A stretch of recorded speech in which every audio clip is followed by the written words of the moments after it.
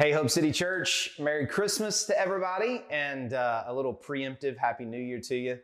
I'm excited we get to spend a few moments together today on this Watch Party Sunday. First of all, I just think this idea is great. I love the fact that we're able to give our volunteers some much needed rest, but at the same time still be together as a church family in our living room or watching on our TV, phone with family. And if you're a guest today, I want to say hello too. Maybe you're watching the service with us and you're new to Hope City. I think that's amazing. So thank you for being a part of this. But I'm excited that we get to spend a few minutes together. And if you know anything about me, you know that I'm a sucker for New Year's. I love New Year's. My daughter Sadie asked me the other day, we were driving in the car and she said, "Dad, what's your favorite holiday?" And I said, "New Year's." And she just rolled her eyes.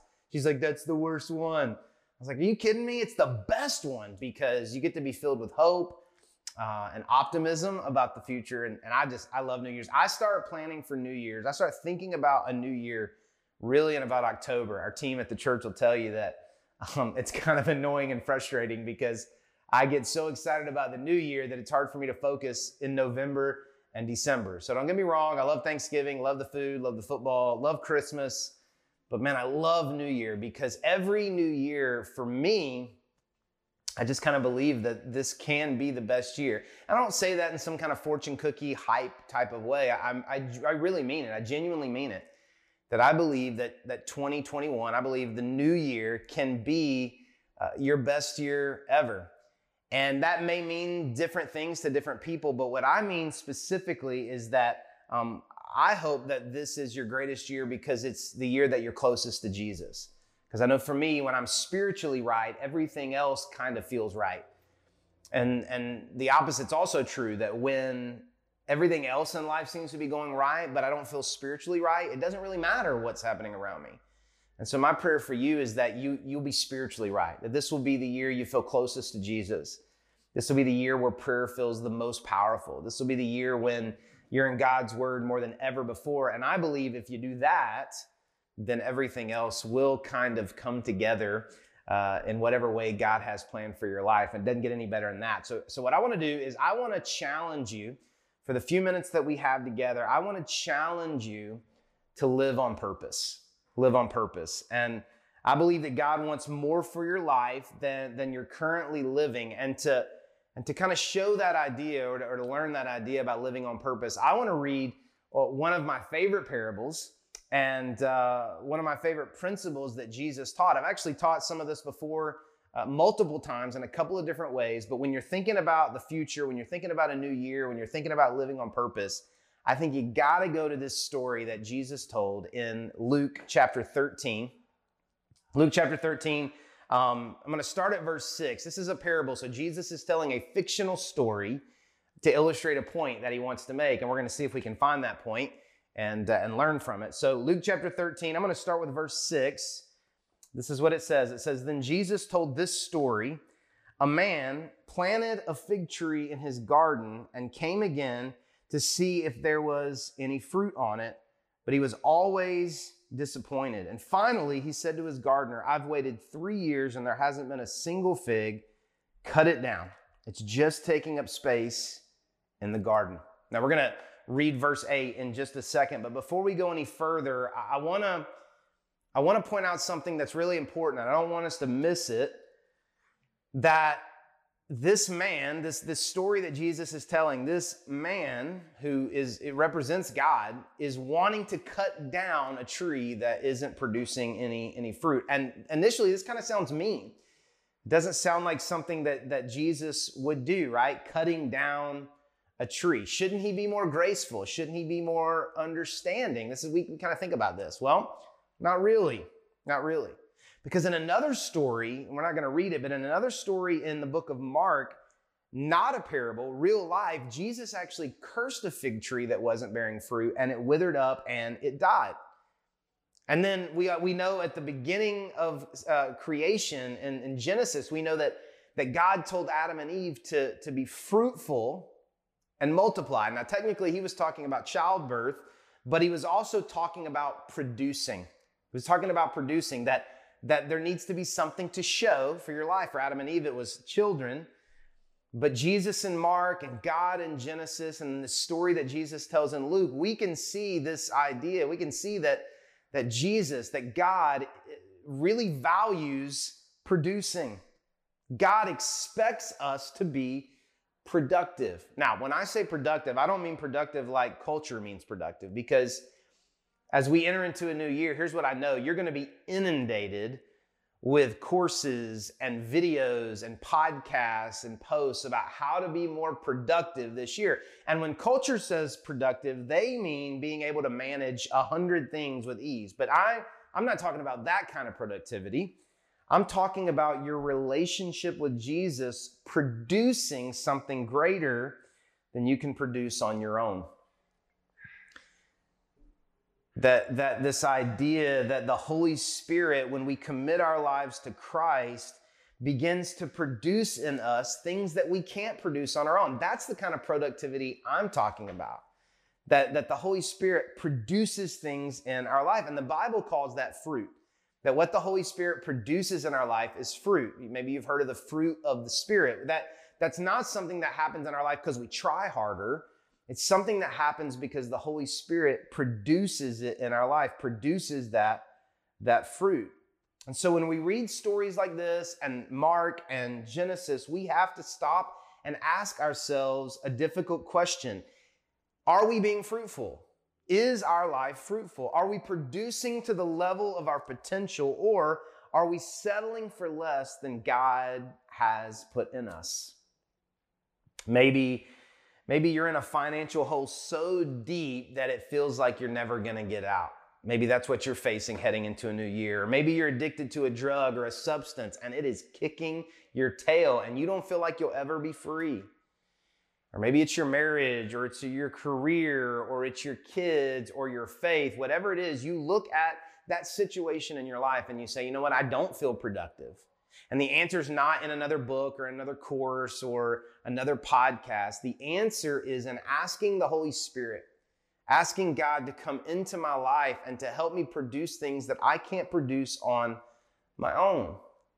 Maybe you feel like a tree that is dying. Maybe you feel like you've been going through a drought in life and spiritually speaking. And so everything in your life just feels fruitless. It feels withered. Well, what do you do? What do you do? What do you do when your life feels, fruitless and dry and withered up? And you're seeing all these people kind of talk about a new year and they're filled with optimism and hope, but you don't feel that way because you felt this way before and it let you down, or you were disappointed, or maybe you just feel so defeated that you don't want to get your hopes up. What do we do when our life feels fruitless? It's the right question to ask, and we're going to get an answer. Jesus tells us in this parable in verse 8, the gardener said, "Sir, give it one more chance, leave it another year, and I'll give it special attention and plenty of fertilizer. And if we get figs next year, then fine. If not, then you can cut it down."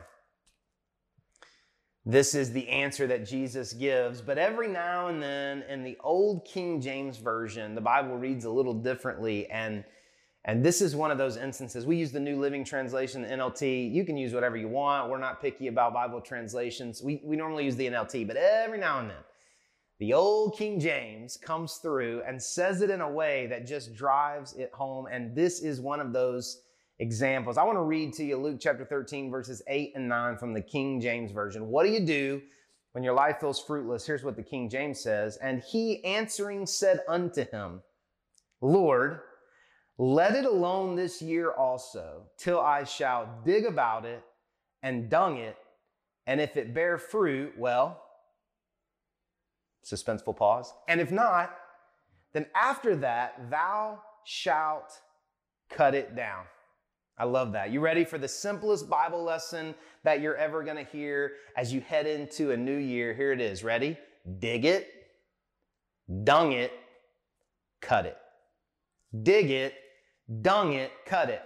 As I say that, some of you remember we've talked about this before, but like I said, it's just one of those stories, one of those verses, one of those principles that I keep coming back to in my life. And I want to encourage you to do that as well. as we identify areas of our life that aren't producing like we wish or we know that they should, what do we do? What do we do? Jesus gives us the answer. Dig it, dung it, cut it. Let's look at each one of those. Now, first, let's look at dig it. Dig it is where the man said, we shall dig about it. Dig about it. That's what some of us need to do as we head into this year. In areas of our life that are not fruitful, we need to dig about it. Now, in gardening, if you dig around something, you do that because you're trying to soften the soil and it allows new resources to get to the root. Now, you know I looked that up because I've never gardened a day in my life, but that's what they say. They say you dig around it to soften the soil. You're trying to get new resources. It's grown kind of stale or it's hardened. And so as you soften the soil, new resources get to the root. I think that's a powerful principle for our lives, is that there are areas that we're stuck or not producing the output, and we know there's more in us. Maybe we need to turn the soil. What do I mean by that? Well, maybe we need to dig into some new resources that are available to us. There's this common myth that things will get better in time. No matter what, just hang on because it'll get better in time. But that's not true. Sometimes it gets worse with time, right? For things to get better, it takes intentional effort. So your finances, your health, your marriage, faith, it's all going to kind of gradually drift towards complacency if you're not working on it, if you're not turning the soil. And so for some of you today, this is going to be life-changing and so simple, but it's usually the simple things that are so profound, because all you really need to do is to make a decision to turn the soil, to put in more effort, to stop settling and increase the effort level in the areas of your life that need to start producing again. What are some of those resources? Well, maybe more effort for your marriage looks like a counseling appointment, or maybe you're in really bad shape and so you need to go to counseling for some real healing, or maybe it's not in really bad shape, you just want it to get better. That works too. Maybe it's reading a marriage book together or ordering some marriage DVDs. We've actually got some resources that are going to be coming in 2021 that our team's putting together specifically for marriages, and we're excited about sharing that with you. Maybe it's setting up a bi-weekly date night or designating some budget money for childcare so that you can go out and find that spark again. It's really hard to do with kids at the table. You know what I mean? Well, maybe effort in your faith looks like committing to not miss church this year. That for 2021, no matter what, you're going to be in church.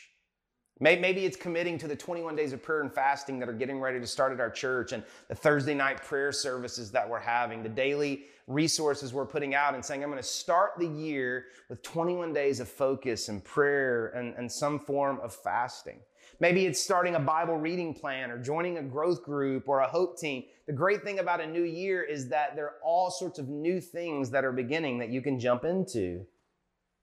And we could keep giving examples of resources, but you get the point.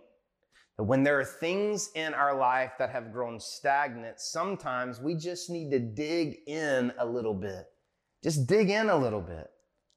Now, I want to point out one more thing that's really interesting before we move to the next point, that the servant said to the master, he said, give it one more year. Why is that important? Because he put a deadline on it. He put a deadline on it. A goal without a deadline is just a wish.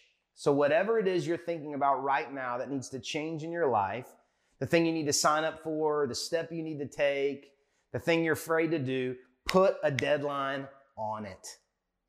Put a deadline on it. Bring some accountability. Tell a friend about it. Text someone. Give yourself some kind of reward or consequence. Put a deadline on it. So, what do you need to dig into? What areas of your life do you need to turn the soil? Because that's digging, okay? That's digging. But for some today, digging is not what you need. What you need is you need to dung it.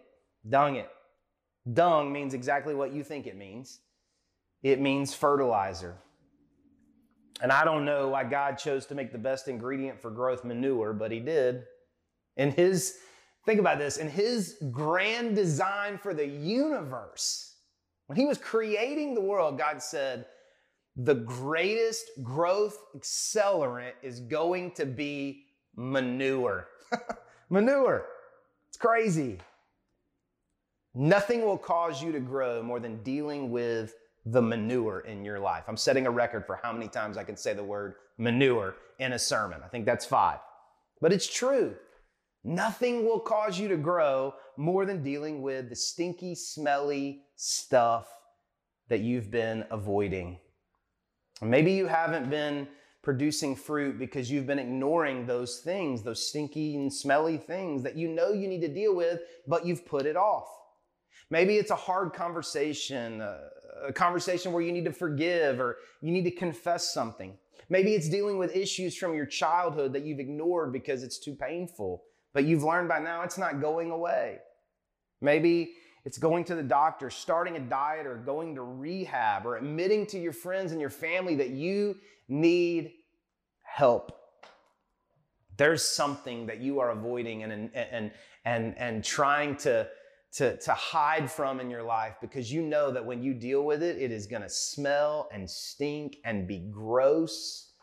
But here's what you're going to discover is that when you finally decide to deal with the manure in your life, you will experience growth like never before. We say it all the time around here that God won't fix what you won't face. So let's face it. Let's deal with the junk in our lives. But there's one more. The man said we need to dig about it. We're going to dung it. But then if it doesn't grow, we're going to cut it. We're going to cut it.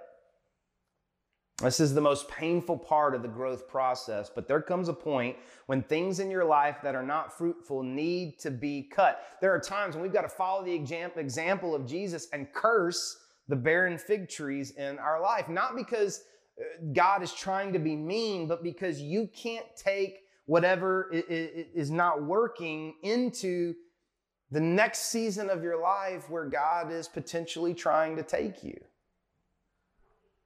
And some of you have been dragging things around with you for years, maybe since childhood or high school. It's like an anchor that's keeping you stuck. And God wants to do some new things in your life, but this is the way He does it, is He requires you to cut out old things to make room for new things. It's painful. Like straight up, it's just painful. It's uncomfortable. You wrestle with self-doubt. You wrestle with feeling like you're hurting someone or acting like you're better than someone, but cutting is necessary in order to produce the fruit that God wants to produce in your life. And so maybe it's relationships. I know this is painful, but nothing determines the trajectory of your life like your friends. And some of you watching right now, you have known for years that your friends are holding you back from God's best for your life, but you've been afraid to make cuts. You know they're not fruitful. You know they're not beneficial. And you know they're just taking up space in your life, but you're afraid to make a cut. But as I'm speaking right now, you know the Holy Spirit is dealing with you to make some cuts in the area of relationships in your life.